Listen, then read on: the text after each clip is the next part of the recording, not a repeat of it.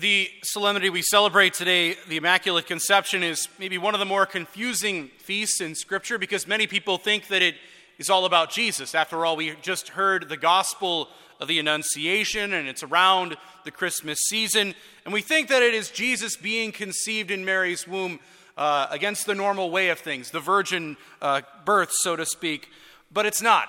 It is a feast of Mary's conception in the womb of her mother, Anne.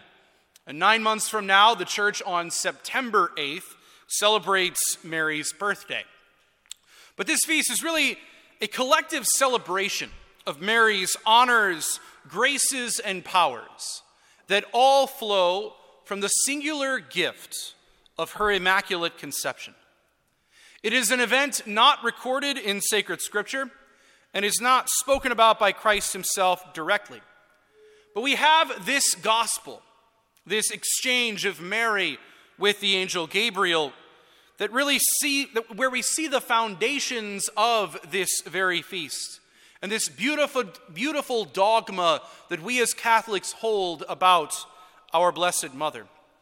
So from the beginning of this gospel, when the angel Gabriel exclaims to Mary, "Hail, full of grace, the Lord is with you," I think we learn a couple of things. First, Gabriel shows Mary tremendous honor in that greeting. "Hail, full of grace, the Lord is with you." There is something so special and remarkable about this ordinary-looking young girl. Something significant enough that one of the greatest angels of heaven would deign to show her honor. And then further again, those words, "The Lord is with you." It is as if Gabriel sees God at work already in the life of Mary. He sees something that God has already done that is so special and unique in her. And it's the reason why, maybe even without her knowing it, she is of a higher rank even than the angels. And it's the fact that she is without sin. She is truly the greatest human being who has ever lived outside of her son, Jesus. And the angels, the same ones who banished Adam and Eve from the garden, fell at Mary's feet and did her homage. They saw in Mary the one who would undo the pride of Eve. And also they saw in Mary the mother of the one who would undo the disobedience of Adam. Mary is the beautiful fulfillment of our first reading today, also referred to as the proto-evangelium, the first gospel, even, proclaimed all the way back in Genesis, this first prophecy of a Savior and the first promise of our salvation. The second thing that we maybe learn from that greeting, "Hail, full of grace, the Lord is with you," is that maybe that middle part, "full of grace." It has many connotations to it, sure. Obviously, Mary is without original sin. That is the primary thing those words imply. But full of grace means something even more. Mary has every possible grace available to any human being, both sanctifying grace and actual grace, to the point that Mary did not even need the sacraments after her son had died. Mary did not need baptism, confirmation, or any of those things. She already had all of the graces that are contained within those sacraments. Mary had them all. She had everything needed from the very first moments of her life to live a life of holiness from the very beginning to the very end.